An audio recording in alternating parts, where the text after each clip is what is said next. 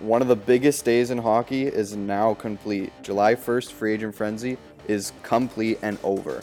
Hi, I'm Thomas Vesio, and alongside me, as always, now Joseph Caruso and Andrew Flager. This is the N10 Puck Talk podcast, episode number 21. This is being recorded on July 2nd, 2019. There's a big day in the hockey world yesterday, and it's the free agent frenzy. Lots of teams got new players, new faces to their lineup for next year.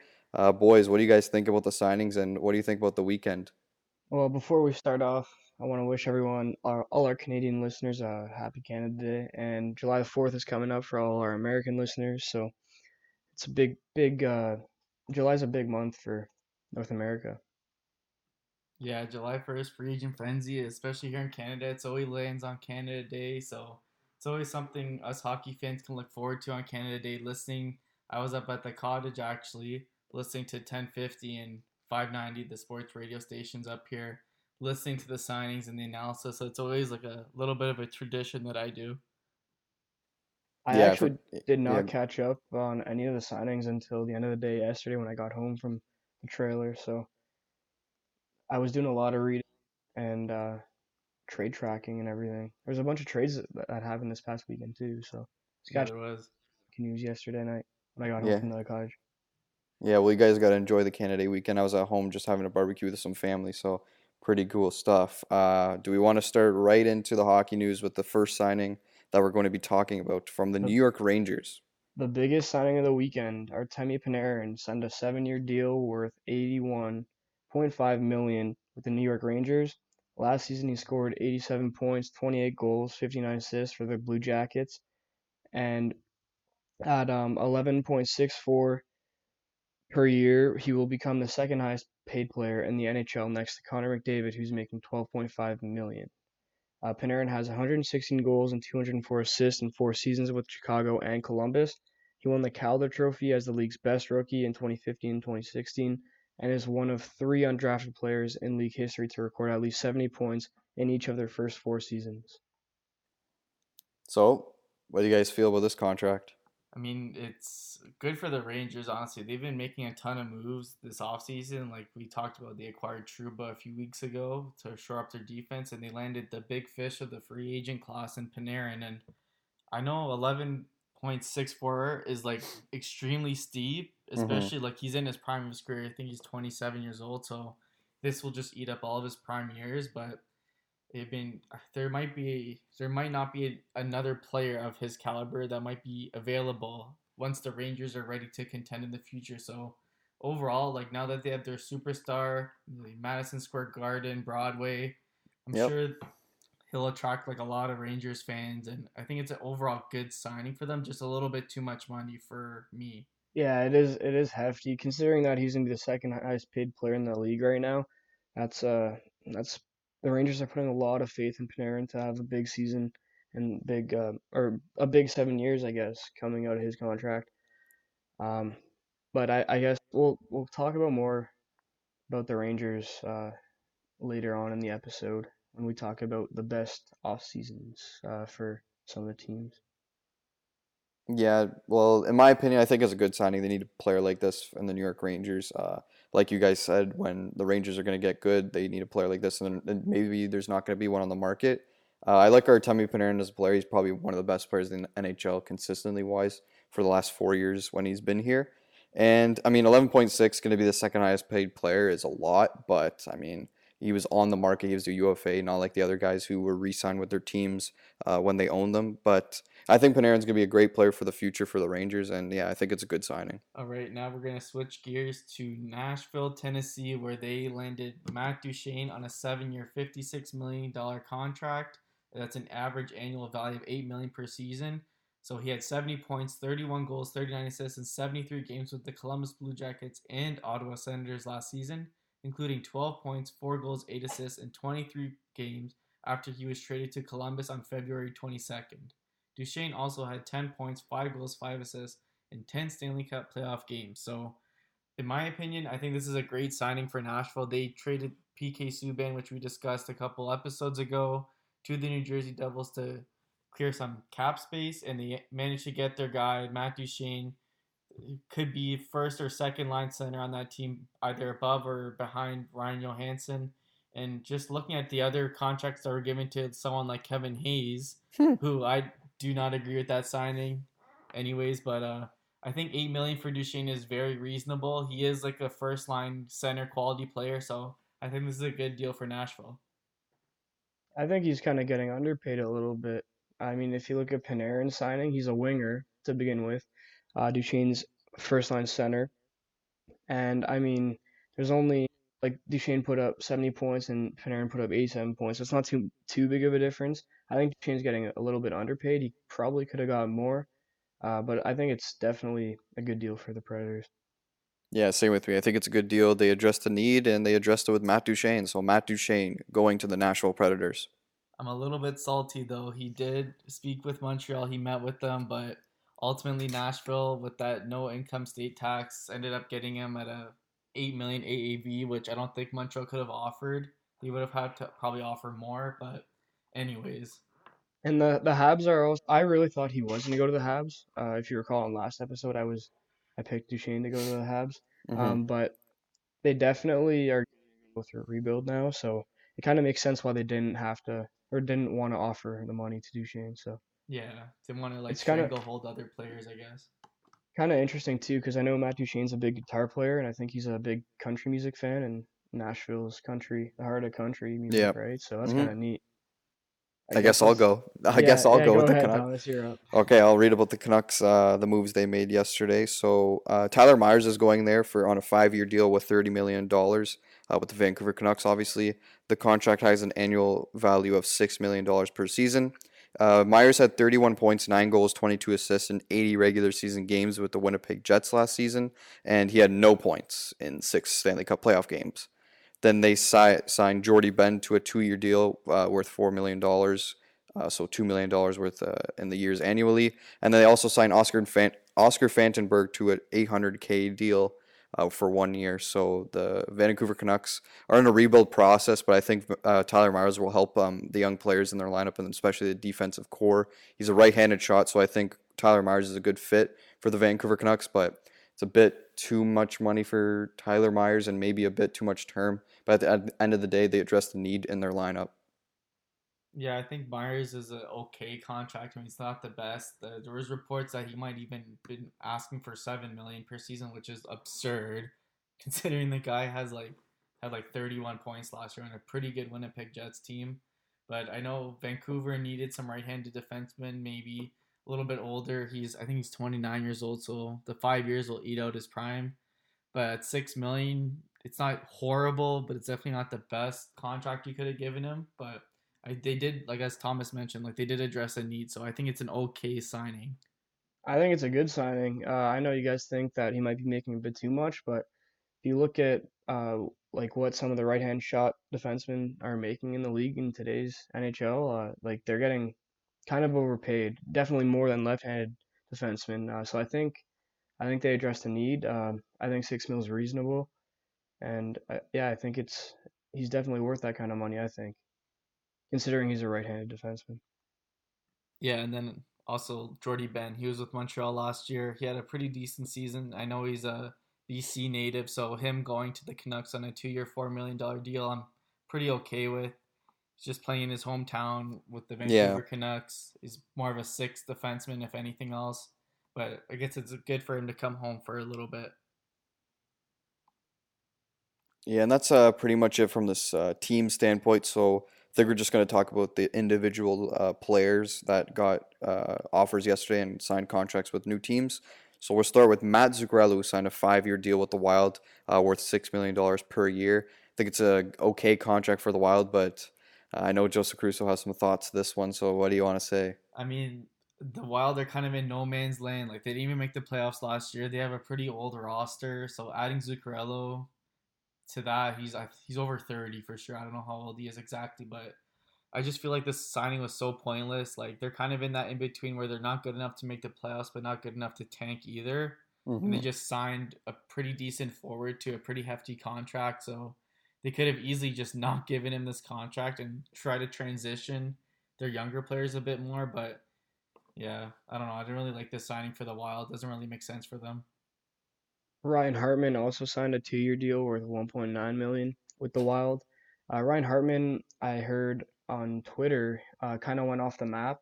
He took a break from social media, and I don't know if he was like at a college or something, or like camping or something like that, just Hmm. taking his mind off of things. But I know that I don't even know if he found out about this, um, or sorry, about the trade. I think he got traded back in A week the ago. what? Yeah, I think it was a while ago. Okay, so now we're My gonna. no, my bad. I It's fucked up. okay. I was like, oh, he didn't find out about the sign. I'm like, that doesn't even make sense.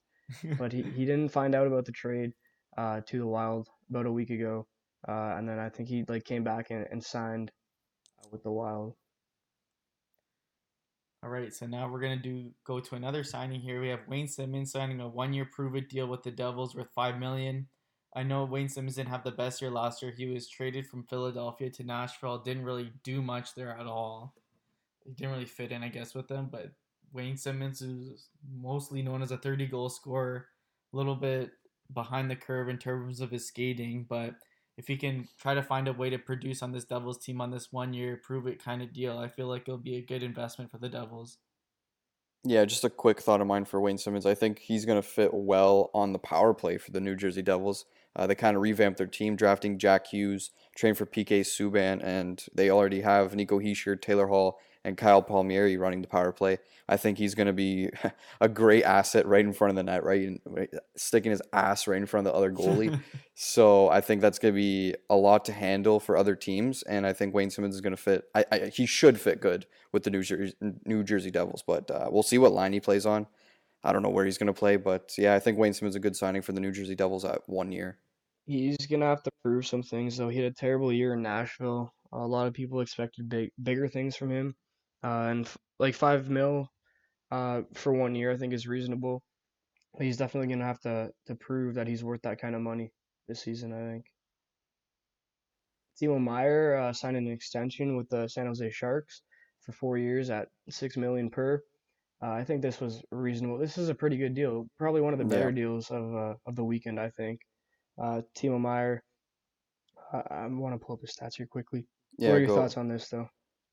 Yeah, I think it's a good signing. It's I think the first one of the first big RFAs to go. We still got a long list of RFAs. We'll keep you updated throughout the podcast episodes in the summer. But again, Timo Meyer had I think 66 points last year, 30 goals, and for 30 goal scores, that's $6 million per year for 4 years. That's pretty good for Timo Meyer. Yeah, I really like this signing. He is, like Thomas mentioned, one of the first big RFAs to kind of sign a deal. So I think 4 years at 6 million per is a great deal for the Sharks, especially since they lost a certain captain in free agency. But we'll get to that a little bit later. But I think in terms of like his potential, I think he could be even more than a 30-goal scorer, maybe even 35-goal guy, 70-point guy in the future. He is still very young, so Yeah. yeah. Yeah, I agree. He's only 22 years old. He's still kind of young, up and coming. I think he could be a much better player in the future than a 30-goal scorer. He had a good playoffs too. He had 5 goals, 10 assists, 15 Yeah. points in 20 games. That's pretty solid. All right, the New York Islanders have re-signed their captain Andreas Lee to an extension worth 7 million per season for 7 years. So I think this is a good signing for the Islanders. They re-signed their captain, unlike what they did last offseason, as we all know. Kind of let him go a little bit, but anyways, they re-signed Lee this time, their current captain, and Lee's been a good player for them. He's a good goal scorer, good leader, I guess. He was named captain last season, so they wanted to re-sign him and his leadership and his goal scoring abilities. So I think 7 million is a fair price for Lee. He is a former 40 goal man, but again, he was playing with Tavares 2 seasons ago, so maybe he can get back to around 30 plus goals. But what do you guys think about this one? I mean, when you're paying your captain 7 million per year, that's a pretty good deal to me, I think. I think yeah, like I think it's a fair deal for sure. I mean, honestly, he's not like an outstanding player by Hmm. any means, but it's definitely a fair deal, I think, in my opinion. Yeah, same with me. A fair deal. You could put him right in front of the nets. You're not going to move him at all. And again, like he's the leader of the team. He's the captain of the team. You got to get the deal done with that certain type of player, and Lou Lamoriello eventually did. Some Senators news now. Ron Hainsey and Tyler Ennis signed deals with the Sens worth 3.5 million for 1 year and 800K for 1 year. It's kind of interesting that two former Toronto Maple Leafs Yeah. immediately went to go sign for the Ottawa Senators. And I know, Thomas, you have some pretty interesting thoughts on this. Yeah, no, I'll mention the thought when we actually talk about another list that we're going to be speaking about in a couple of moments. I'll say that then, but I don't know. Ron Hainsey got a boost in his contract. I think he was making $2.5 million last year, and now he's up at 3.5 with the Ottawa Senators. This is because the Ottawa Senators need to reach the cap floor because they do not have enough players under contract with high contracts, and obviously they need to meet the league minimum. And Tyler Ennis, this is a weird one. Senators signed him for 800K, and he was making league minimum last year. So I think this is only a 100K boost from last year. I don't know why the Maple Leafs couldn't have got him for the same, or maybe even a million for 1 year. It's kind of strange, but I would again, have, yeah, if I were the Leafs, I think I would have signed him. He was good for the Leafs, especially in the playoffs, I think. yeah, Yeah, I'm kind yeah, of and he's surprised too, to be honest. he's making like they could have signed him for a million for 1 year I if think this is so. what he got from the Ottawa Senators. But maybe he was asking for more for the Leafs because they're better than the Senators. But again, yeah, another prove it year kind of deal for Tyler Ennis to get his NHL career back in order. That's a good point, yeah. Some other new or another signing. Brandon Tanev signed a 6-year deal worth 3.5 mil per with the Pittsburgh Penguins. Thoughts on this, guys? Well, I'm gonna get to my big thoughts on this a little bit later in the episode. I'm just gonna say this that they gave a 6 years to a third liner. That's all I'm gonna say because I'm gonna rant about it a little bit later. Yeah, same with me. It's head scratching from the Penguins. Made a lot of moves this weekend. We'll get to that later. But again, Brandon Tanev's probably a third line center at best, or yeah, and it's a lot of term for a guy who is not well known for getting points, good for hitting, but at the end of the day, 3.5 mil for 6 years for a third liner is pretty dumb. All right, Jonas Donskoy also signed a 4-year deal with the Colorado Avalanche worth 3.9 million per season. Colin Wilson signed a deal with the Avs worth 2.6 million for a year, and Pierre-Edouard Bellemare signed 2 years worth 1.8 million. I think this is like all depth signings for Colorado. Donskoy came from San Jose. He's a pretty decent forward. Probably get you around 30 something points a season. They re-signed Colin Wilson, and then they added Pierre-Edouard Bellemare, I think from Vegas or Philadelphia. Vegas. Yeah, Las Vegas. Vegas.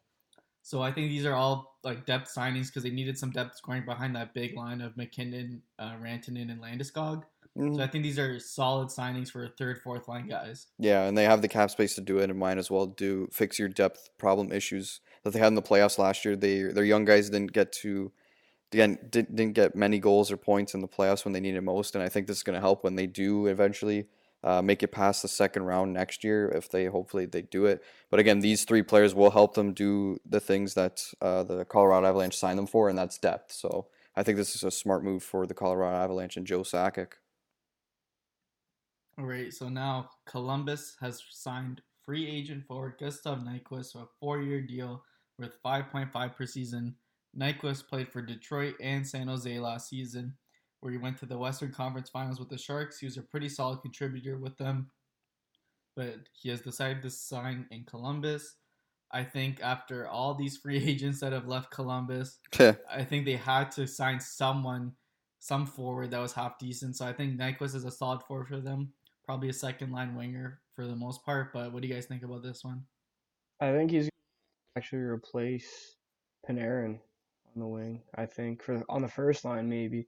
Not for sure. Like nothing certain, obviously, but they definitely did have to get something going after losing a bunch of their free agents. So Yeah, smart signing. Not too long, not too much. But Gustav Nyquist is, yeah, I think he had 60 points last year with the San Jose Sharks and Red Wings. So I think it's a good deal for the Columbus Blue Jackets. And yeah, they gotta kind of replace either Panarin and Duchesne with someone.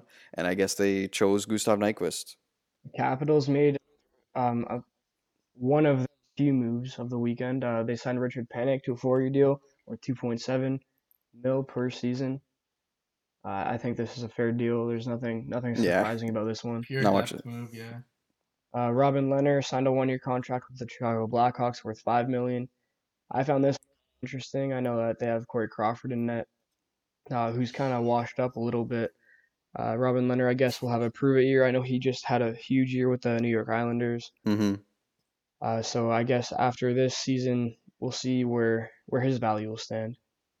Cam Talbot is going to Alberta. He's signed with the Calgary Flames with a 1-year contract worth $2.7 million per season. I think this is kind of giving David Riddick sort of. He played his first full kind of year last year, and I think the Flames don't know what he is yet. So I think signing Cam Talbot will give some relief to David Riddick, and I think Cam Talbot's a better goalie than Mike Smith. And Mike Smith's off to the Oilers, the other rivalry they have there, for Yeah, a $2 little million bit. It was for kind one of a year. goalie swap. Sorry, I didn't mean Yeah. to interrupt you, No, but it no, was go kind of ahead. interesting that it was a goalie swap. I was kind of shocked to see that both Talbot went to the inter-province rival to the Flames, and then Mike Smith left the Flames and signed with the Oilers. Kind of interesting, bit of a goalie swap there. Yeah. So other goalie news: Semyon Varlamov signs with the New York Islanders, who replaces Robin Lehner, who, as we said before, went to the Blackhawks. So Varlamov's deal is a 4-year deal with $5 million per season. I think this is a solid deal for Varlamov. He has troubles with his health. He's always injured. They have Thomas Greiss backing him up, so it might honestly be a 1-2 tandem like they did with Lehner for this upcoming season. But what do you guys think about Varlamov? I think he's a solid goalie. I think it seems like this is kind of like 5 mil for like an average goaltender is kind of a reasonable price. I don't think Varlamov's an elite goaltender. I think 5 mil per year is definitely reasonable for sure. Yeah, my thoughts on it is like you got to replace someone for Robin Lehner, and I think Semyon Varlamov will do an okay job at doing that replacement. Varlamov is a good goaltender, as you said, but he's not elite. So I don't know if this signing will get them over the hump into the playoffs again for the second straight year. But again, Varlamov and Thomas Greiss are the tandem going for the New York Islanders next year. Peter Mrazek signed a 2-year deal with the Canes worth 3.1 million per year. I know that I believe they also acquired the Carolina Hurricanes also acquired James Reimer, I believe, Mm-hmm. over Yep. the weekend. So that's probably going to be another 1-2 goalie tandem that we could be seeing in the upcoming season. And finally, we got the veteran Curtis McElhaney. He signs a 2-year deal with the Tampa Bay Lightning worth 1.3 million per season. And the 36-year-old, actually, this is the biggest contract of his NHL career, if you can believe that. So at 36 years old, McElhaney signs the biggest contract of his career, backing up Vasilevsky in Tampa Bay. Yeah, this was I don't have much to say on this signing besides that good for Curtis McElhinney. Yeah, biggest contract of his NHL career at age 36. But already have Louis Domingue, and I thought Louis Domingue had a really good season last year. I don't know what they're gonna do with him. Maybe he goes to the AHL to solidify the Syracuse Crunch, or maybe they trade him away. But again, you got to kind of see at the beginning of the year if Louis Domingue or Curtis McElhinney are gonna kind of battle for the spot. But we'll see next year. Yeah, I don't think they're going to see too much playing time behind Vasilevsky anyways, so it shouldn't matter too much for the Tampa Bay Lightning. But I think 1.3 to kind of sit on the bench, watch Vasilevsky possibly play, and relax on the bench in Tampa Bay is a pretty interesting deal. I'd be happy with that. Okay. Well, time has come. We said throughout all the signings that we were going to mention something at the end of the episode, and this is not the end of the episode, but we are mentioning some teams that have had a good offseason so far and some teams that had a bad offseason so far. We've mentioned 5 teams, well, 6 teams for the good and 5 teams for the bad. So we will start with me and Flager's favorite team. I don't know if Joseph wants to talk too much about the subject, but the Toronto Maple Leafs have been busy the last couple of weeks and last couple of days in the NHL in the offseason. So we'll start with the signings that they did on Friday. Kasperi Kapanen and Andreas Johnsson signed contract extensions with the Leafs. Kapanen's making 3.2 mil, and Andreas Johnsson is making 3.4. Kind of, I think these are kind of fair deals for depth players. I was kind of a little bit surprised to see that Kapanen was going to be making less than Andreas Johnsson. It's not much less, but definitely within the same range. Pretty fair deal, I think. Yeah, I think these are 2 great deals. I'm so happy to see them sign these contracts. Kapanen's actually through 3 years and Janssen's at 4 years. I forgot to mention that. But again, I think these two players will be key assets going in the future for the Leafs' success, and hopefully they could get actually out of the first round. So people were talking about Andreas Janssen making 5 million and Kasperi Kapanen making 4 million, and to see them make both less than that is pretty good for the Leafs going in the future with their cap situation.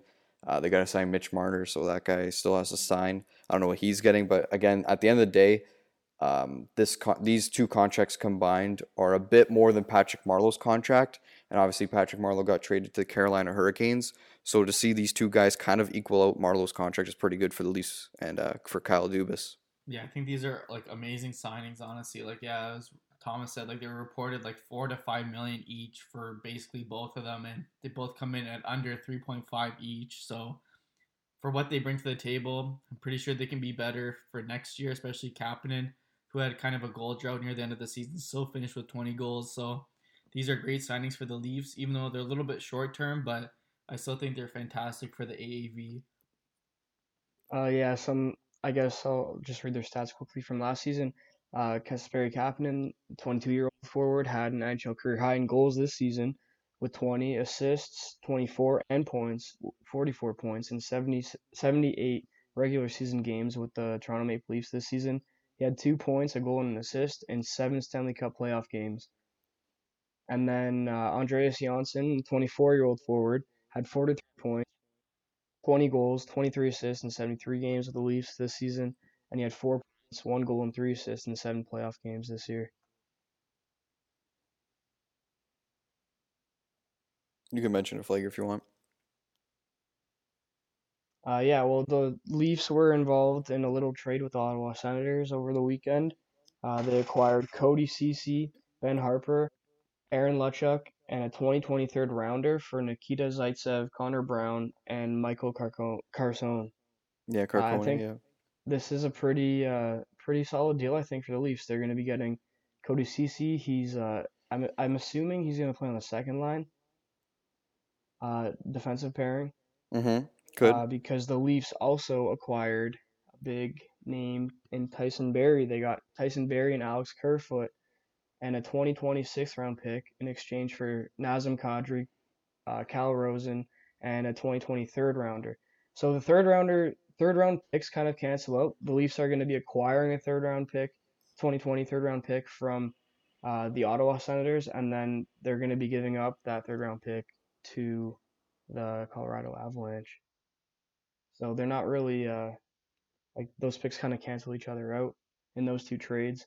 But the Leafs kind of like reshaped their entire defensive core. If you look at their defensive pairings, they're going to have Morgan Riley on the left-hand side, first pairing, either Tyson Barrie or Cody Ceci. I would assume it's going to be Tyson Barrie playing on the first line, right-hand defensive spot. And then they're going to have Muzzin and probably Cody Ceci on the second pairing, and then Travis Dermott and possibly Ben Harper on the third pairing. So they kind of reshaped their decor. I think that's kind of what they needed. Mm-hmm. I mean, we've been talking about it for years that the Leafs needed Exactly, to do yeah. something with their defensive core. I think that's kind of what they need to get past the first round in the playoffs. So I think those were both really, really good deals for the Leafs. And that's really all I have to say about those deals. Like, they're just great deals. I think I'm very happy with them, especially as a Leafs fan.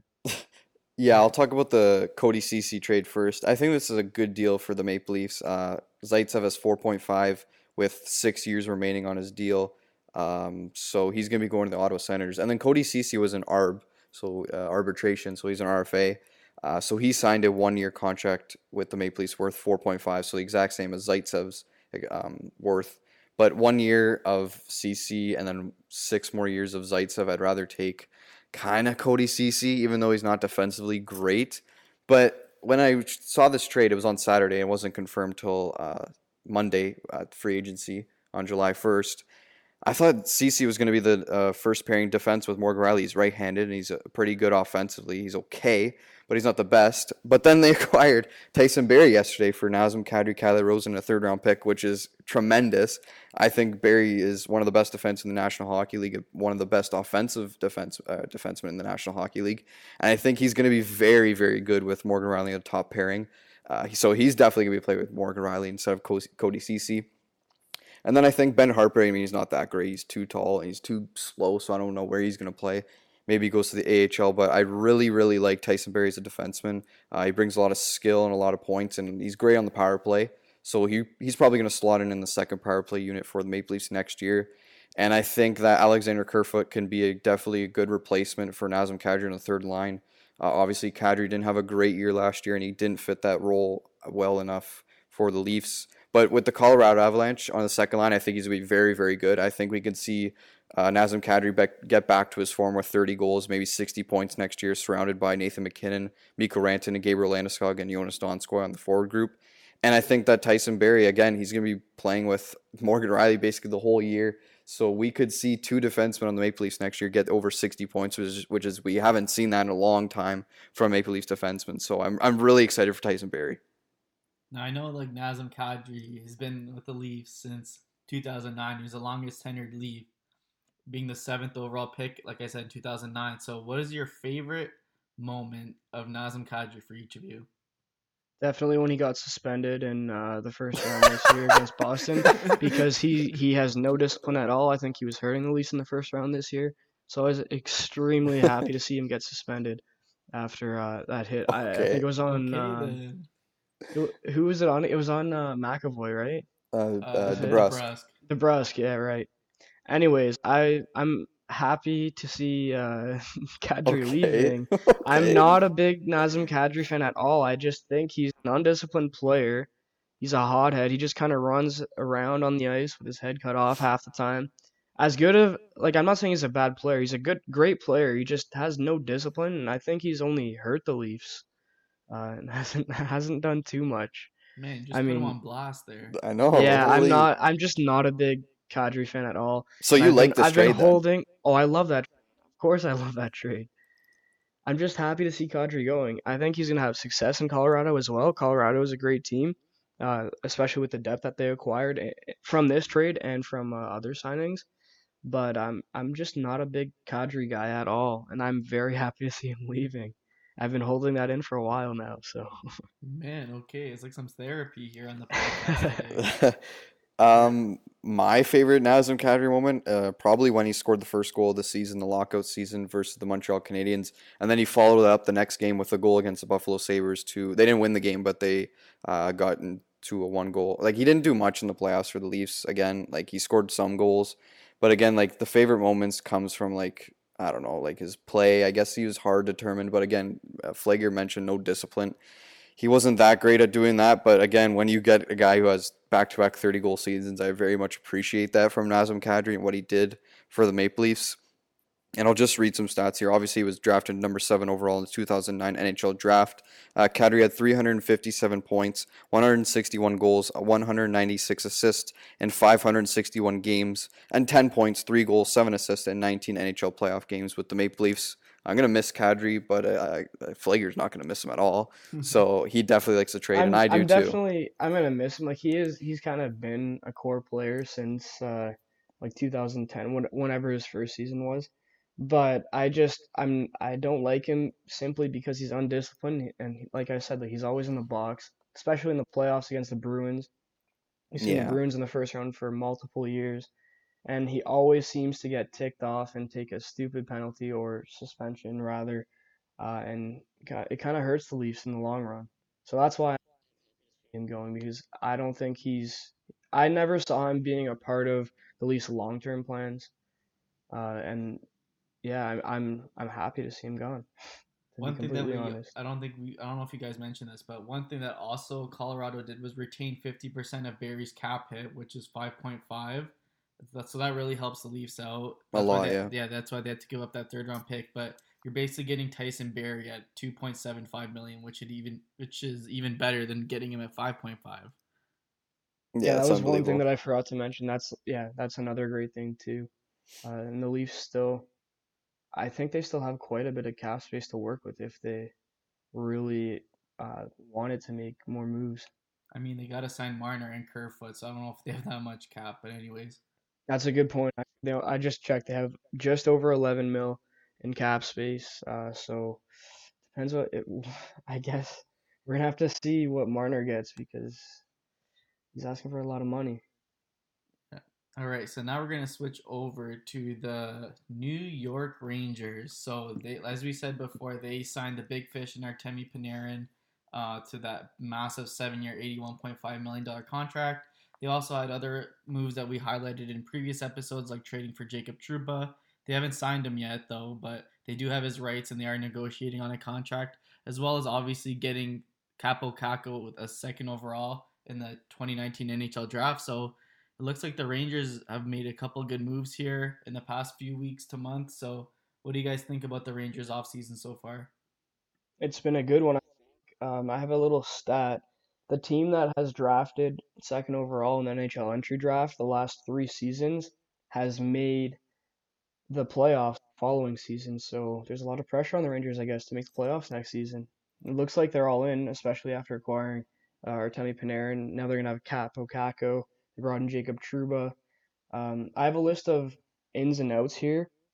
So obviously the Rangers brought in Artemi Panarin. They drafted Caco.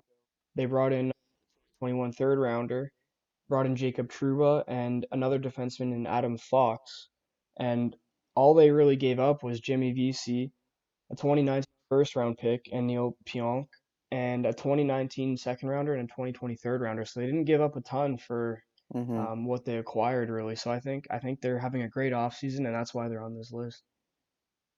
Yeah, I think they've had a tremendous offseason with the draft. Obviously, Capo Caco going second overall, and that's a pretty cool stat that you found there, Flager. I don't know where you found it, but I don't want to mention where you got it from, but that puts a lot of fortune towards the New York Rangers next year. I mean, I wrote an article about them on the rise, and I think they can make the playoffs next year with all the young talent they have. They just need to get solid goaltending, consistent goaltending from Georgiev and Lundqvist. I don't know when Lundqvist is going to get his 450th win or whatever he's friggin' at, and we've been Hope, talking about that. hopefully it's the first game of the season. Yeah, and Panarin is going to be a solid player for them in the future with alongside Mika Zibanejad. And there's a lot of rumor about Chris Kreider getting dealt next year at the trade deadline. But if the New York Rangers are in a good spot, then I don't see them trading Chris Kreider when they're going to go to the playoffs. Again, this team has a lot of young talent, and I don't think they're done drafting. But when you have a decor of Brady Shea, Adam Fox, Jacob Trouba needs a deal. He's an RFA, and Anthony DeAngelo needs a deal of because he's an RFA. And they have Mark Stahl still and Kevin Shattenkirk. I think it's pretty good, you know. And again, the Rangers need goaltending for them to make the playoffs next year, and I see it happening. But I don't know if they're actually going to be really, really bad, the Rangers next year. Yeah, there's been a lot of moves in the Metropolitan Division as well, so maybe they might even sneak into that wild card position in the Metro. So they are looking pretty good, the Rangers. But one thing I wanted to mention: NBA free agency was also on June 30th on Sunday, and the Knicks striked out on Durant and Kyrie Irving. So to make up for that, James Dolan, who is the owner of the Knicks and the Rangers, he signed Panarin away from the Islanders, who was rumored to almost have a deal in place for Panarin. So at least they managed to get Panarin away from another New York team. Yeah, I don't know if you guys know who Vitaly Kravtsov is. I don't know if you would actually consider May. Um, like I guess May would be considered the Rangers offseason because the NHL was in playoffs, but the Rangers weren't in the playoffs, obviously.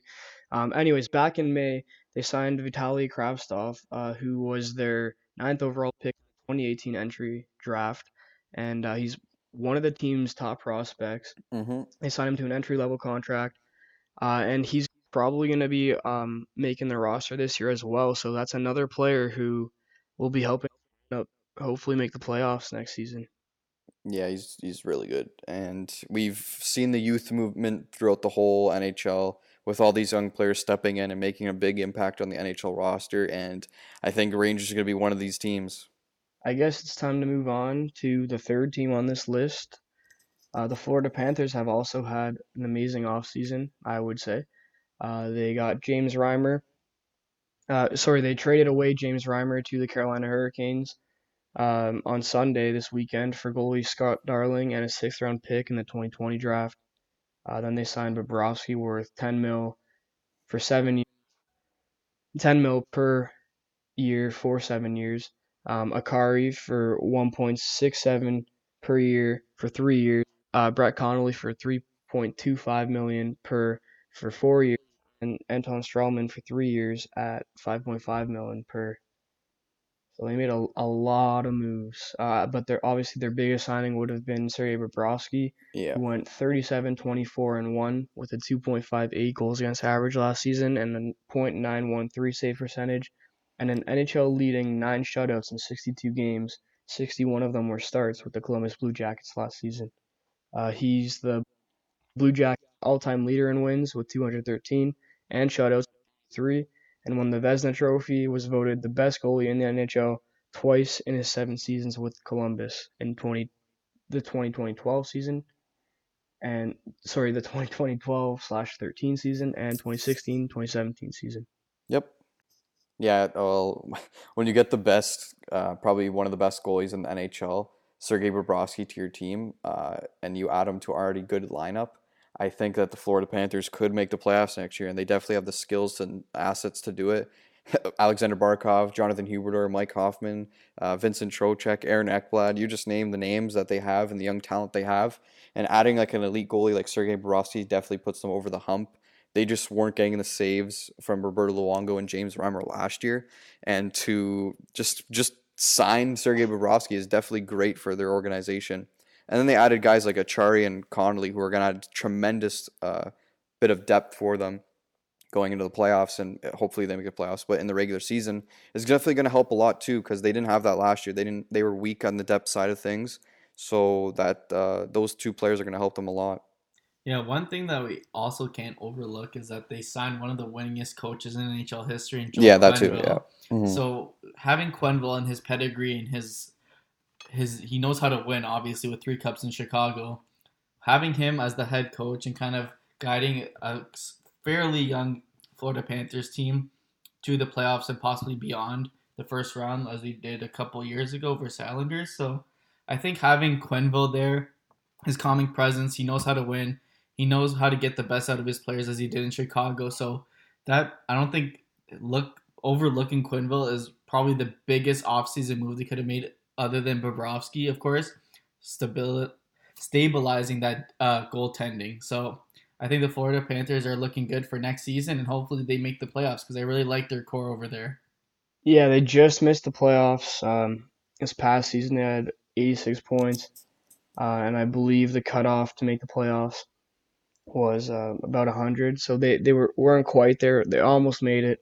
I think acquiring Bobrovsky is gonna really put them over that hump and probably get them into the playoffs next season. I could imagine. Okay, and we'll switch gears to the other conference, and it's the Dallas Stars making some noise in the free agency market. They signed Joe Pavelski, the longtime captain of the San Jose Sharks, to a 3-year deal worth $21 million, $7 million per season. Pavelski had 64 points, 38 goals, 26 assists in 75 regular season games, 9 points, 4 goals, 5 assists in 13 Stanley Cup playoff games with the San Jose Sharks. He's been there for his whole career, and to see him leave is pretty sad for San Jose fans, especially because he was the captain. And now they're going to need to name a new one. But he's joining Dallas Stars, and I think he's going to add a lot of stress over Ben Sagan and Radulov. He's going to add a lot more scoring to their lineup, because they basically just got a lot of scoring from their top line, not much depth on that team, besides, I guess, Rupe Hintz' first season last year as well. And they also signed Corey Perry to a $1.5 million deal for 1 year, and Andrej Sekera for 1 year, $1.5 million. So I think these two players, Perry and Pavelski, could add a lot more depth and scoring to their lineup. They didn't have much last year, and Sekera is a good defenseman. He's okay at the price he's at, but he's going to add a lot more stress off their decor, because their decor was good last year, but it's going to even add more success to their defensive core last year. And again, if they want to get in the playoffs, Ben Bishop's got to be good again. He was very good last season. He went on that run of games where he didn't allow a goal for 200 minutes or something like that. It was crazy. And he's going to need to stop the puck a lot next year. And this team is going to look towards scoring next year. Pavelski's 38 goals last year, and to add that type of the guy for $7 million for 3 years is pretty good. What do you guys think? Yeah, I mean, adding Captain America to your lineup is going to help. You kind of mentioned it already, how adding Pavelski is going to take off pressure off of Jamie Benn, Tyler Seguin, and Radulov, and he'll put pucks in the net for you and help set up some goals as well. I was very upset to see him leave San Jose. I really thought he was going to resign there, and I hopefully he could end his career there in the future. Um, I was a little bit surprised to see that the Stars went for Corey Perry though, because he's getting old. He had a pretty shitty season last year. I think he's kind of washed up. But I mean, then again, a 1 year deal for 1.5 million isn't a lot of money at all, and it's not really a big commitment for the Stars. So maybe they're just adding experience there for depth. And Andre Sekera, I'm assuming he's gonna play on the third pairing in Dallas. I can't see him being a second pairing defenseman, but that's not a bad deal either. 1.5 mil for 1 year as well. I think it's solid. They made some solid moves. Adding firepower up front with Pavelski is really gonna help them have some success in the playoffs next year, assuming they make the playoffs. Yeah, I like these signings as well. You signed a veteran Pavelski, who's a proven goal scorer. He had a great season last year. 7 million is a little bit steep, but it is only 3 years, and I think the Stars needed that second scoring option behind Bensek and Radulov, as you guys mentioned before. In terms of signing Perry and Sekera, I think these are great signings for just to veterans who want to prove that they can still compete in this league. Perry just got bought out. Sekera got bought out. So both of these guys have some motivation to prove that they still have some gas left in the tank. And at 1.5, I mean, for Perry, for example, you could probably get, if healthy, probably 15 to 20 goals out of him, if not more, if he has a good year. Sekera is probably your fifth defenseman. He's a pretty good skater, good passer. Can stabilize that third pairing. So I think overall, though the Stars were very active in free agency and signing a bunch of veterans who know how to win and can contribute still at the NHL level was invaluable to them. Well, again, I'm gonna just bounce off that. Like this team took the St. Louis Blues to 7 games in round two, and they Yeah. just if they get a goal, they're off to the conference finals. And adding Pavelski, Perry, and Sekera might put them over the hump. Because like again, as I mentioned, their depth wasn't amazing last year. The Dallas Stars they had trouble scoring on the depth roles, but they were good on the power play. And I think that these guys are gonna add a lot more scoring. And Pavelski's lights out on the power play, so. Again, Pavelski, I think, is the best part of this signing for the Dallas Stars heading into next year.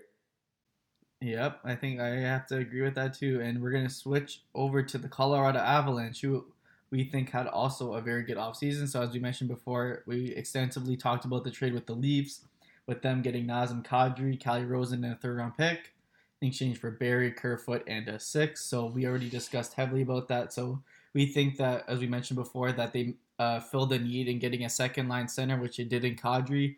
The reason they gave up Barry is because they believe they have defensemen up and coming like Makar, Samuel Gerard, and players like that. So they have others, but I can't name them at the top of my head. They also signed, as I mentioned before, Jonas Donskoy to a 4 year deal with 3.9. Colin Wilson re-signing worth 2.6 for 1 year, and then Belmar for the fourth line at 2 years worth 1.8. So I think the Avalanche they filled their need for their second line center. They added some depth on the wings like Donskoy, Wilson, and then Belmar, their fourth line center. They needed to help out that McKinnon line, who was just absolutely carrying that offense Yeah, for most of the year and in the playoffs as well. So just kind of taking the pressure off of that line, Joe Sakic felt was important. And then like I said before, to sacrifice Bear, you had to get a good second line center, which Kadri is on most teams. So I think the Avalanche have made a couple of good moves here for depth. And yep. what do you guys think overall about the Avalanche? I mean, I think they've had a good offseason so far. They've made some trades as well, other than the one with the Toronto Maple Leafs. They traded away, back on June 25th, they traded away Carl Soderberg for Kevin Connaughton and a 2020 third round pick. And then they also, on June 28th, they acquired Burakovsky from the Capitals for Scott Smachuk, 2020 second round pick, and a 2020 third round pick. And then they also made a smaller trade with the Florida Panthers on June 29th. They got Jacob McDonald for Dominic Tonat. I can't even pronounce his last name. Toninato. That's just a smaller trade. Doesn't really make a difference for their lineup there. I think those are just like AHL players. And then obviously we talked about the Leafs trade. So they've acquired some pretty good assets. Their offense is kind of looking scary. If you look at it, they're gonna have Landeskog, McKinnon, and Rantanen probably on Yeah. the first line. Then they acquired Nazem Kadri for their second line. I'm assuming he's gonna play on their second line. Who's probably gonna play Burakovsky on the right wing, and then Tyson Joss on the left wing. And they have Donskoy on the left wing on the third line. JT Compher centering that third line, and then Colin Wilson on the right wing. And then their fourth line is going to be Matt Calvert, Pierre-Edouard Bellemare from Vegas, who they signed. I believe they signed him uh, this past weekend, and then they're going to have Matthew Nito probably on the right wing on that fourth line. So their offense is looking pretty scary, and I think that the depth that they've added in the offseason is Yeah. definitely going to help them have some success. I know that first line, the Colorado Avalanche first line, was kind of carrying the Avs throughout the regular season last year, and I think that especially adding Adrian Burakovsky on their second line now is definitely going to help them have some success next season. Yeah, it's kind of like what we mentioned about the Dallas Stars. The first line was doing all the work, and like you weren't getting depth from much players. Now they add Nazem Kadri, Jonas Donskoy, and players like that, and that's going to take a lot of stress off the first line now. Nazem Kadri, again, if he can get back to the 30-goal form, Nazem Kadri, it's going to be amazing for the Colorado Avalanche. And Joseph, you forgot to mention because I guess I don't know, I guess you just kind of forgot their names. But Bowen Byram, they just drafted this past weekend, and Connor Timmins is in their farm system. So those are two guys that could step in next year for the Colorado Avalanche and make an impact. And obviously they have Cale Makar, who's an unbelievable skater. So again, like they kind of need a backup goalie as well. The Avalanche, they have They a did no-name. just they did just sign Pavel Francouz as their backup. Who's not a great backup. No, he's not Well, good at who the all. hell is that guy? Yeah, Yeah, I he's I know. don't I don't. know. I don't know who that is. I'm just mentioning what I have in my notes here. But I I think the one thing that will hold them back next season, I should say, is they're going to be their goaltending. That was one thing I wanted to talk yeah, about. Phil Grubauer is their starter right now, so that's not an ideal starting goalie in the NHL, I think. he's all right, but he's got to make the saves that are needed to make. And again, like they should probably kind of go after Cam Ward. He's the best goalie free agent on the market right now. I think he's a lot better than Pavel Francouz or whatever the hell his name is. Francouz or whatever. Francouz. So yeah, the Colorado Avalanche also took the San Jose Sharks to 7 games, like the Dallas Stars took the St. Louis Blues, and they just need that extra boost. They need the depth. They need the goaltending. So I don't know. I see the Colorado Avalanche making the playoffs, but again, they got to get Burakovsky signed, JT Compher signed, Mikko Rantanen signed, and Nikita Zadorov signed. So they have And this, $27 million to do it. I was gonna say they have a lot of cap space, but their cap hits in the Yeah, negatives right now, so that's not good. But yeah, they do have a lot of cap space to make those moves in the future. All And right. we were originally gonna make this list only 5 teams long, but we decided to make it 6 because we believe that the New Jersey Devils need to be mentioned in this conversation as one of the teams with the better off seasons. They have made some pretty big moves. They obviously acquired PK Subban in a trade with the Nashville Predators. They gave up Steven Santini, Jeremy Davies, a 2020 second round pick, and a 2019 second round pick. By the way, the 2019 second round pick that they ended up giving up in this trade, I believe they also acquired back in February when they made a trade with the Boston Bruins. They gave away Johansson, I think, but in exchange they got a second round pick, so they're not really losing yeah. that 2019 second round pick there. They also acquired John Hayden for John Quenville, and then obviously they drafted Jack Hughes this year. So I think they made some pretty big moves, not too many moves, but I think enough moves that could put them in the playoff conversation next season. Oh, and I also forgot to mention that they signed Wayne Simmons to a 1 year, 5 million per year. So that was also another bigger move. What do you guys think about the Devils offseason though so far? Yeah, the Devils have really kind of changed their franchise around a little bit. They got the fortune of drafting Hughes this year with the lottery draft. So that like having Hughes is, I guess he's probably going to be their first line center for like at least the next decade.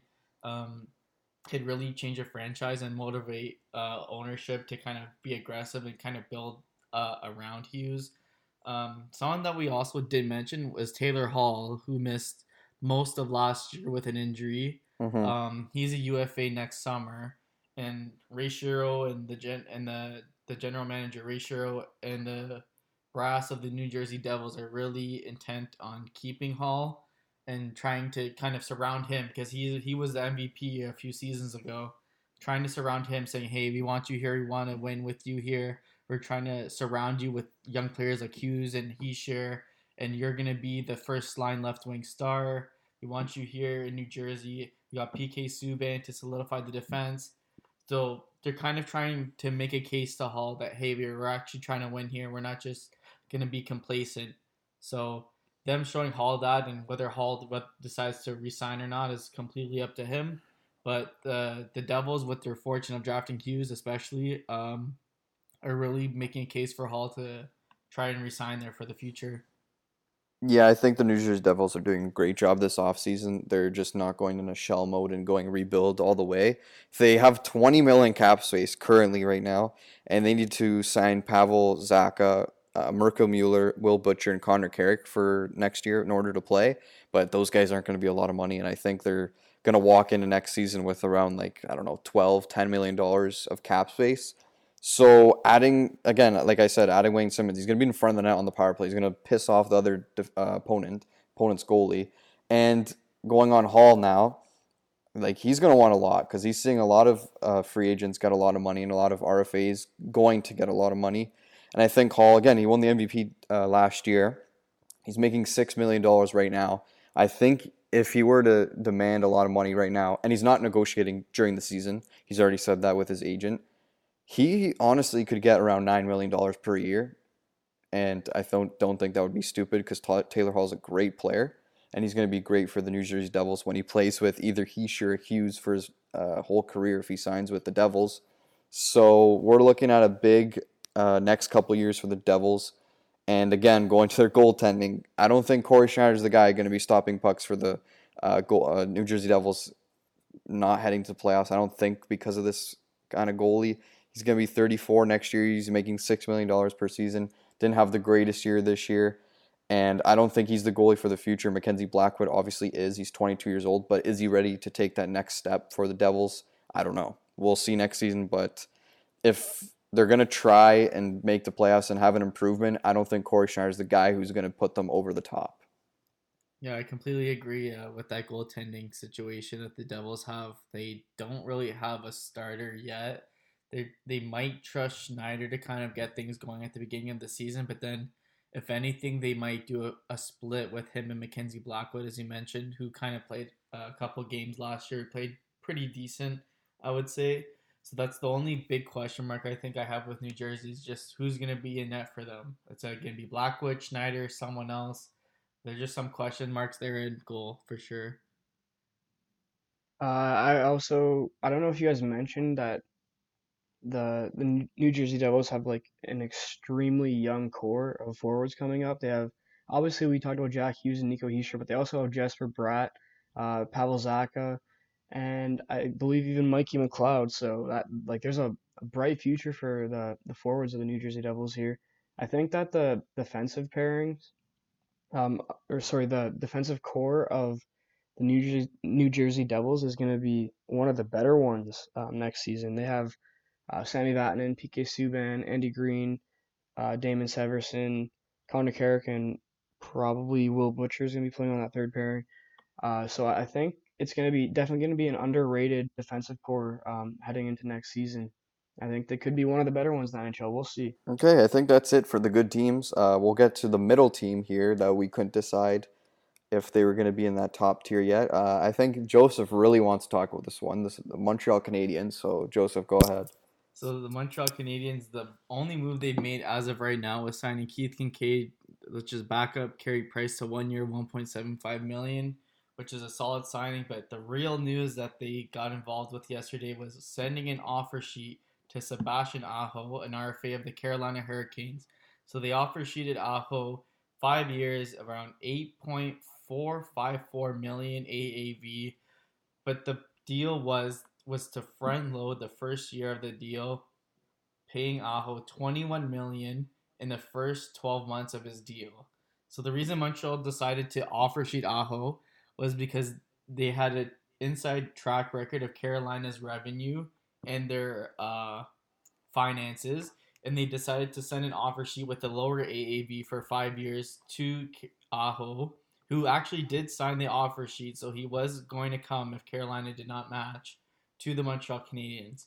So what ended up happening was Carolina is intending on matching it. I don't know if it's 1,000% official yet, but the owner came out and said that they will match the offer sheet and saying that it was a waste of time. But I mean, it's a low risk, high reward move for the Canadians, so I don't see why they're gonna get like slandered basically for this offer sheet move. If anything, they saved Carolina some money, but they did have Aho sign, which could signal something that he might want to come to Montreal after the 5 years. Who knows? But he did sign the offer sheet, so that's what I have to think about this one. That was kind of random in my opinion though, because the Canadians are kind of going through a rebuild. They like have been trading for a bunch of draft picks, and they'd have to give up a bunch of draft picks in order to bring Aho from the offer sheet into Montreal. So I thought it was kind of random and just kind of a waste of time, I guess, as the owner of the Carolina Hurricanes said. But I mean, the Montreal Canadiens kind of did help out Carolina in deciding Aho's contract because he's obviously gonna be making the same amount of money as Montreal offered Aho. So I think this is a good, like not good, sorry, not good deal. I think this is really smart on the Canadians. They put a ton of pressure on the Carolina Hurricanes in that first year, paying them $21 million. They only make $25 million in ticket sales. So in his first year, they got to pay him $20 million and whatever. I don't think they're able to do it, but they're going to find a way to do it. They have to. He's their star player. He's probably one of their best franchise players that's going to be on their team for the next couple years, 5 years for sure now. And the Montreal Canadiens need a first line center, so I don't see why people are bashing this. It's a smart move. Instead of trading a bunch of assets, they're only going to be trading a first, second, and third for Sebastian Aho, which is a steal. I think he's worth more than that. And they are helping the Carolina Hurricanes out because I think he will sign with the Hurricanes. But like it's not dumb at all for the Montreal Canadiens, and it hasn't been done in years. So the fans are finally getting relief that this has been done, and a GM actually has the nut sacks to do this. So Mark Bergevin, I give credit to. But if they're looking for a number one center in the RFA market, I think they're not. The Montreal Canadiens aren't done. I think they're going to look for this number one center. So whether it's the caliber of Sebastian Aho, the age of Sebastian Aho, I think they aren't done. They're going to find a number one center for next year. And I don't know if they're going to be rebuilding next year because they have a lot of young talent. And as we've seen, young talent is winning now. They're the big part of teams why they win. So the Montreal Canadiens could be a lot better and maybe could fit in that playoffs next year. I don't know if they're going to rebuild Flagger. They have a pretty Yeah, good team. I'm just saying, from what it looks like this offseason, for example, um, they've been trading away just a bunch of players for draft picks. For example, they traded Nicolas Deslauriers for a fourth round. They got a 2020 fourth round pick, and then traded Andrew Shaw back to the Chicago Blackhawks Andrew Shaw, and a 2021 seventh rounder to the Chicago Blackhawks in exchange for a 2020 second round pick, 2020 seventh round pick, and a 2021 third round pick. So it just looks like they're loading up on all these picks. Maybe they'll trade them away and they'll try to acquire like a number one center or something like that. With that being said, though, they did just draft Caulfield. So, yeah. He's probably the best pure goal scorer to come out of the 2019 draft. Uh, an amazing right winger. He's under a little bit smaller end. I think he's only like 5'7" or something like that, but he's definitely that's not going to hold him back playing at the NHL level, I think. So he should. I would expect him to crack their lineup maybe next year, possibly. If not next season, then the season after that.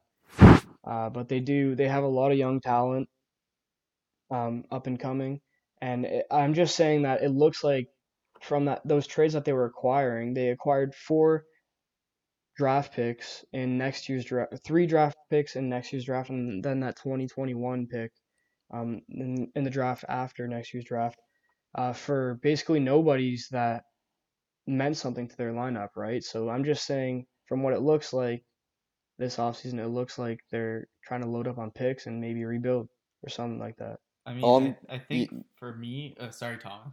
yeah, go. I think for me, in my opinion, they were trading Shaw and Delorier's contracts for cap space to sign Aho.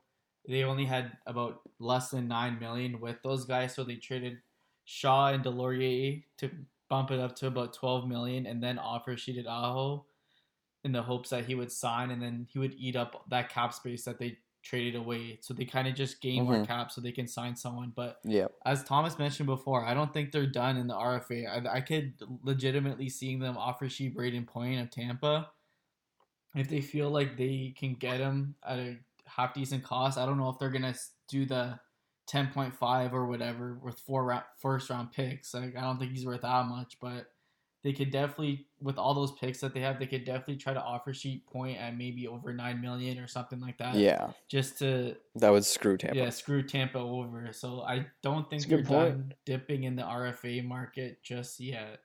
Yeah, that's a good point. I think they will still go for a center. I don't know if they'll get like an elite center to join their forwards there, but I guess we'll see what happens. I want to go back to the offer sheet for Aho though for just a moment. You think that that offer sheet that I think Aho is going to be making 8.5 per year or something like that, Yeah. right? Mm-hmm. Do you think that's going to affect the Leafs and Mitch Marner's contract situation? I don't think so. One's a center, one's a winger. I think center was more valued, but at the end of the day, Mitch Marner can't compare himself to other RFAs. He's got to compare himself to players in his organization. Is he better than Matthews? Probably not. Matthews means more to the team. He's better goal scorer, and he's the centerman and franchise player of their team. And Mitch Marner, I mean, people have been complaining a lot about this, the fans and other fans of other teams. Like, he hasn't signed yet. He had 94 points this season. Is he better than Braden Point? Points a center. I mean, you can't be comparing yourself to other teams' players, best players, when you got to focus on your own team. Like, you compare to yourself to your own team. I've heard that countless times on the radio. Why are you comparing yourself to Braden Point? Well, he's a different position. Okay, compare yourself to Mikko Rantanen, but Mikko Rantanen's on the Colorado Avalanche. He should be comparing himself to Nathan McKinnon, Gabriel Landeskog, and players like that. And I don't think this affects Mitch Marner at all. Sebastian Aho wanted 9.5. He's getting 8.5, so I think it's good for Carolina. But yeah, with your question there, I don't think Mitch Marner has any trouble dealing with this contract that Aho is going to sign. Yeah, neither do I. Like, I don't think anything is gonna deteriorate what Marner wants or what Marner thinks he's gonna get. I don't know if it's his agent, his dad, whoever the Oh hell my is god. involved with this fucking negotiation. It's kind of annoying at this point. Just sign a contract. Very annoying. You're from Toronto. You can sign a contract that's close to Matthews. You're not getting Matthews money. Sorry, there's no way around it. You're not as good as him. You're not the face of the franchise. You haven't hit 30 goals in your life. You can set up Tavares all day long, but at the end of the day, you don't play center. You're not a driving force in terms And you're not the of, best player on your team. yeah. You're not the driving force on your team. You're not the best player on your team, as Thomas said. So just sign a contract I with don't. about Yeah. 10 million, because that's the most that you should get. To be honest, you shouldn't be paid more than Nikita Kucherov, who's at 9.5. No one So should. that was just my rant about Marner, because it's pissing me off on the news all the time. Just sign the damn contract. I don't want this to be like Nylander, where he signs 2 seconds before the deadline. All right, well, what about Panarin? He just signed a monster deal, 11.5 mil per year with the Rangers. Um, I know like the situation's a little bit different, but Marner had what 94 points last season. Panarin had 87 or something like that. Yep. Didn't even 80 points. Does that affect anything, or No, are you just you It guys still shouldn't. disagree? no, I don't I think it agree. does. I agree.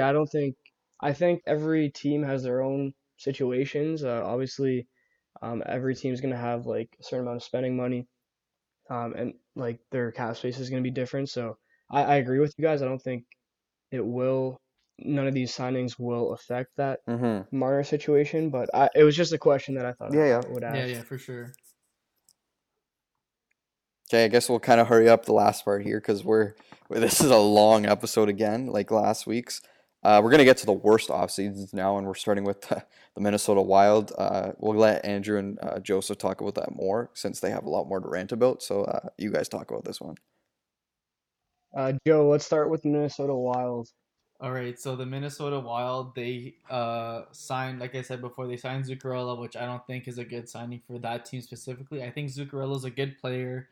That Very good player. contract is probably well deserved in his own right, especially for his height and how much he was scrutinized. And he also had a brain injury a few years ago Yeah. that almost cost him his life. So good on Zuccarello for that. But he is a very good player. But I just don't see why the Minnesota Wild would give out this contract to this player.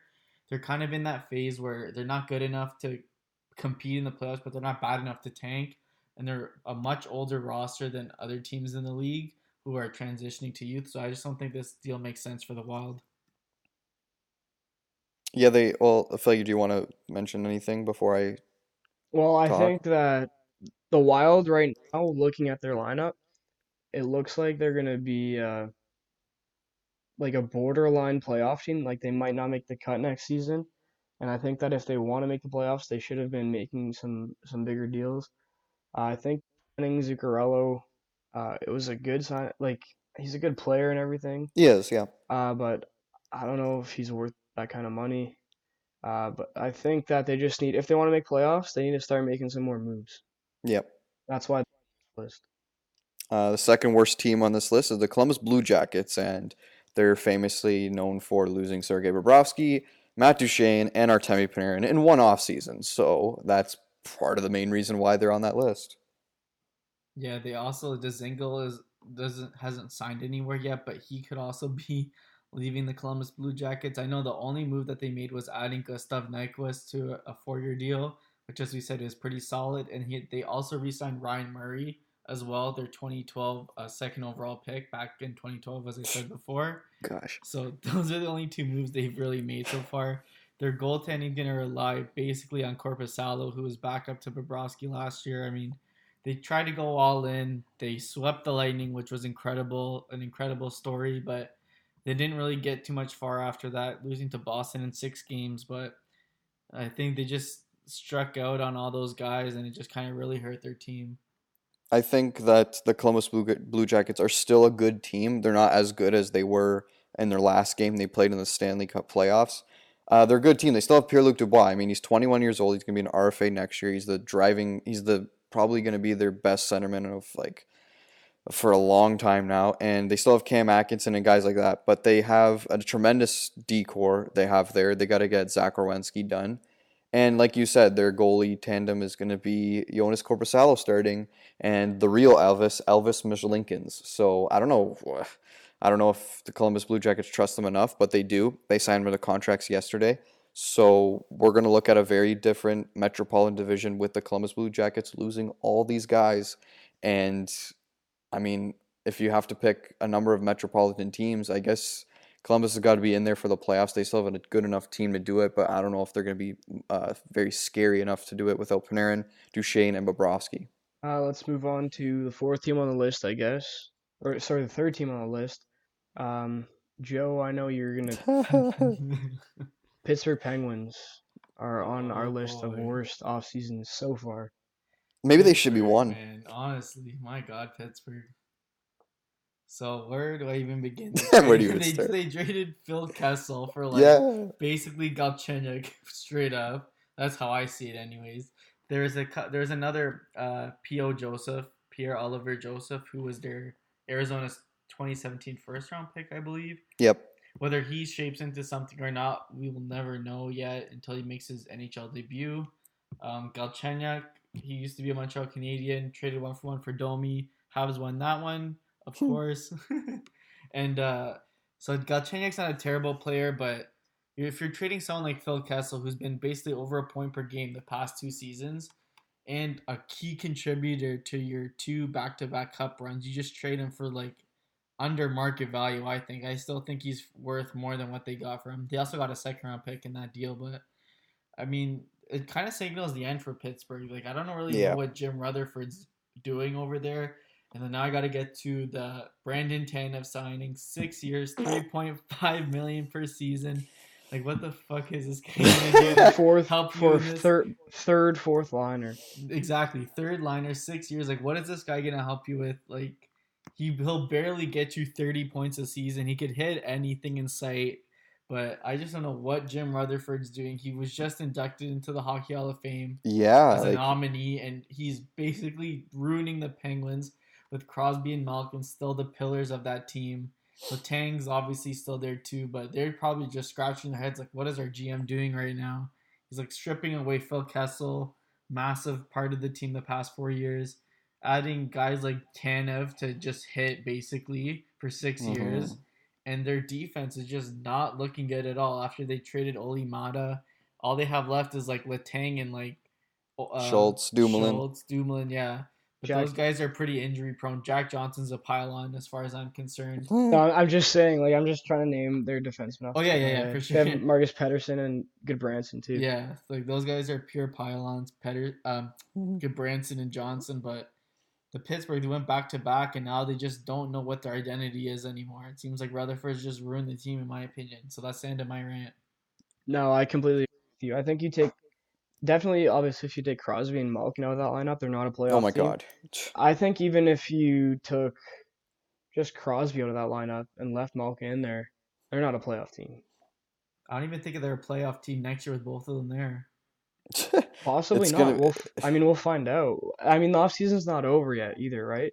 So who knows what'll happen within the next month or two. Yeah. But Um. yeah, Pittsburgh's not looking great right now. Yeah. I just want to mention something quickly. We say that the offseason's not done.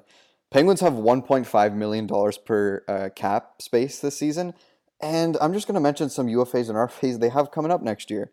Galchenyuk, UFA. Jaron McCann, RFA. Dominic Cahoon, RFA. Dominic Simone, RFA. Justin Schultz, UFA. Yusel Ricola, RFA. And their goaltending backbone, Matt Murray's at RFA next year. What are the Penguins going to do? No clue, man. Like, they already had a terrible offseason this year. What's going to look like next year when they have no cap space? Like, really? I mean, Yeah, they're gonna be one of the worst teams. Like the league's gonna change. They're gonna become one of the worst teams in the league in the next few years. it's sad to see because Sidney Crosby's such a talent to watch and Evgeny Malkin. And to think that, well, they're not going to make the playoffs yet. We don't know. But, like, just looking at their roster and where they're built is not great. And yeah, it's sad to see, but probably not going to see that Washington Capitals or Pittsburgh Penguins series next year. All right, so now we're I gonna switch guess. gears to Yeah, the let's switch. California team, the Los Angeles Kings, who have done absolutely nothing this offseason. They were absolutely terrible last year. They bought out Phaneuf. I don't really know what other moves they've made. They I haven't think they're done trying to anything. trade Kovalchuk. Yeah, they haven't done anything. I think they're trying to trade Kovalchuk. That signing hasn't worked out for them, but they just haven't done anything, and they were terrible last year. So I'm not sure if GM Rob Blake has anything up his sleeve in the making. So we'll see. But as of right now, they're in the worst off seasons. And their decor is looking really thin besides Drew Doughty and maybe Alex Martinez. I'm just going to name them off. Paul LeDoux, Sean Walker, Joaquin Ryan, Curtis McDermott, and Matt Roy. That sounds very good. Bruh. Uh, so they have Alex Iafallo and Andre Kemfe to sign their RFAs this year. They have $12 million in cap space. Very big question mark in net. What are we going to see with Jonathan Quick next year? Again, you mentioned Kovalchuk might get traded. And their cap space isn't just looking good. Like next year, Toffoli, Lewis Clifford, Carl Grunstrom, Austin Wagner. Like I don't know. LA Kings have done nothing except buy out Dion Phaneuf's contract this year and I guess draft Alex Turcotte. But I don't know if Turcotte's ready to step in right away. LA Kings, yeah, they need to start doing some things to kind of rebuild their franchise. Yeah, they still have some good players though. Like They they do. have they have like Jeff Carter, Your boy. Toffoli. Your boy, yeah. Yeah, my boy Anze Kopitar and Dustin Brown's not bad. And who knows what the Kovalchuk will be like, but the rumor is that they're gonna trade Kovalchuk. I don't know what's gonna happen there, but they haven't done anything this offseason. They need to do something, whether it's like um, stack up draft picks or Yeah. try to make a push. I would not try to make a push if I were the LA Kings, but No, you no, need to no, do no. Yeah. something. You can't just ruin your future. You need something going. So after next season, they're gonna be in a bit of a kerfuffle. Tyler Toffoli is gonna be a UFA. Yep. Trevor Lewis is gonna be UFA. Kyle Clifford is gonna be UFA. Carl Grunstrom's gonna be an RFA. Austin Wagner is gonna be an RFA, And they're the defensive end. They have Derek Forber's going to be UFA. Paul God. LaDue's going to be UFA. Oh my. Sean Walker's going to be an RFA. Man, that looks good. Joakim Ryan's going to be UFA, and Curtis McDermott is going to be an RFA. Why? And then Like, going to their goalies, Jack Campbell, their backup goalie, is going to be UFA. So they have a lot of contracts to figure out. So man, like their franchise is just not looking bright for the future right now. No, it is not. All right, who is our last team on this list, Flagger? The Calgary Flames. What are the Flames up to, Flagger? They signed Cam Talbot. yay. That's all they've done in the offseason, really. Okay. After getting gentleman sweep by the Colorado Avalanche in the first round, after I think they won the Pacific. Yep. Yeah, They won the Pacific and the Western Conference. Yes, they did. Yeah, okay. So they won the Pacific and the Western Conference, and they won one game in the playoffs. And their biggest move is to replace Mike Smith with a one-year wonder in Cam Talbot. Slow clap for the Flames. No, but Yeah. seriously, I think they could have some more moves on the horizon. I know the James Neal deal has not worked out at all for them when they signed him last offseason, so who knows if he'll be back with the Flames next season. I can see them kind of addressing maybe their bottom six a little bit. Who knows? Yes. Like as we said before, they haven't really done anything but sign Cam Talbot as of yet. But again, the summer just started, so July Yeah. 1st They're was not- yesterday. Yeah, go ahead, Flagger. I just want to. We're not saying they're going to be a bad team next season. We're No. just saying that they have not improved at all and haven't done anything to get a step ahead of other teams in the league. So we're not trying to rip on the Flames. We're just saying that they haven't had a great offseason at all. Yeah, like Joseph mentioned that Cam Talbot obviously got signed to a contract. I think it's not horrible. I mean, like at least like a David Riddick, Cam Talbot duo is not horrible. Again, but the Flames have $9 million in cap space, and they need to sign Matthew Tkachuk. They absolutely need that player in their lineup. He's versatile, and he could piss you off every shift. So I don't know what he's getting. I don't know if he's waiting for another RFA to sign, but Timo Meier signed.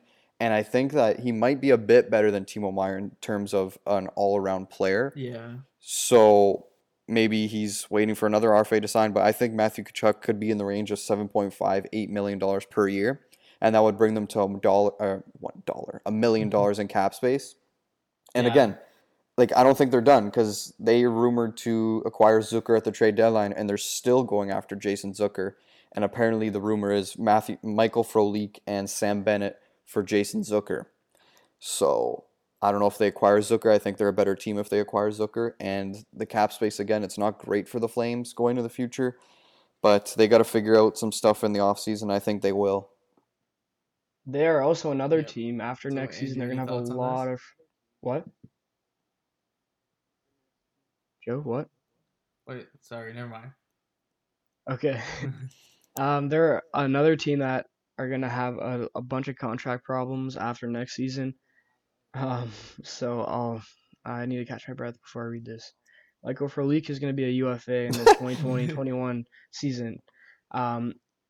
Mark Jankowski is going to become an RFA.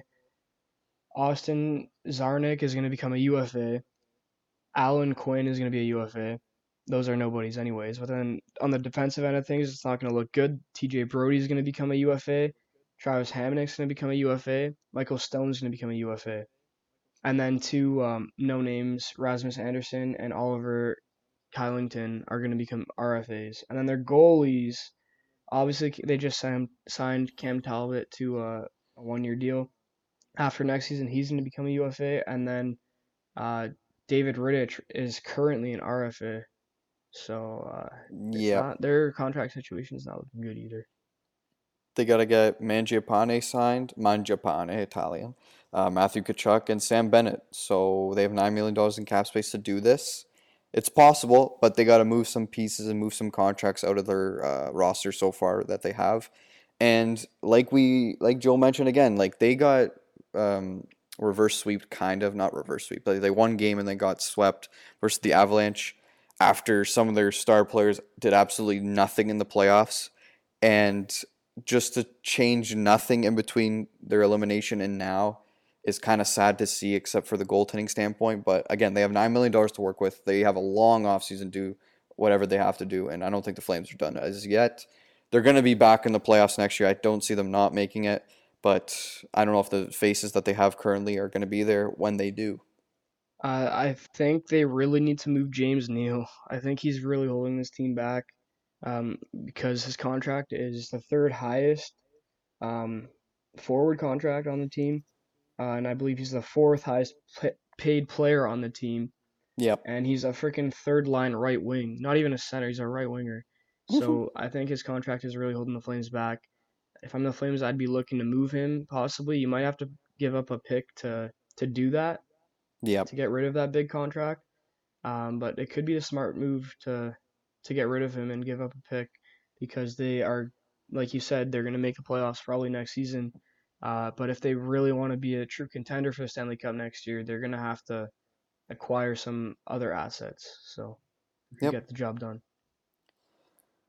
Yeah, that's it. Do we want to go through one good signing, one steal throughout the free agency, or is this too much time? Now let's do it. Why not? That's yeah, might as well. Okay.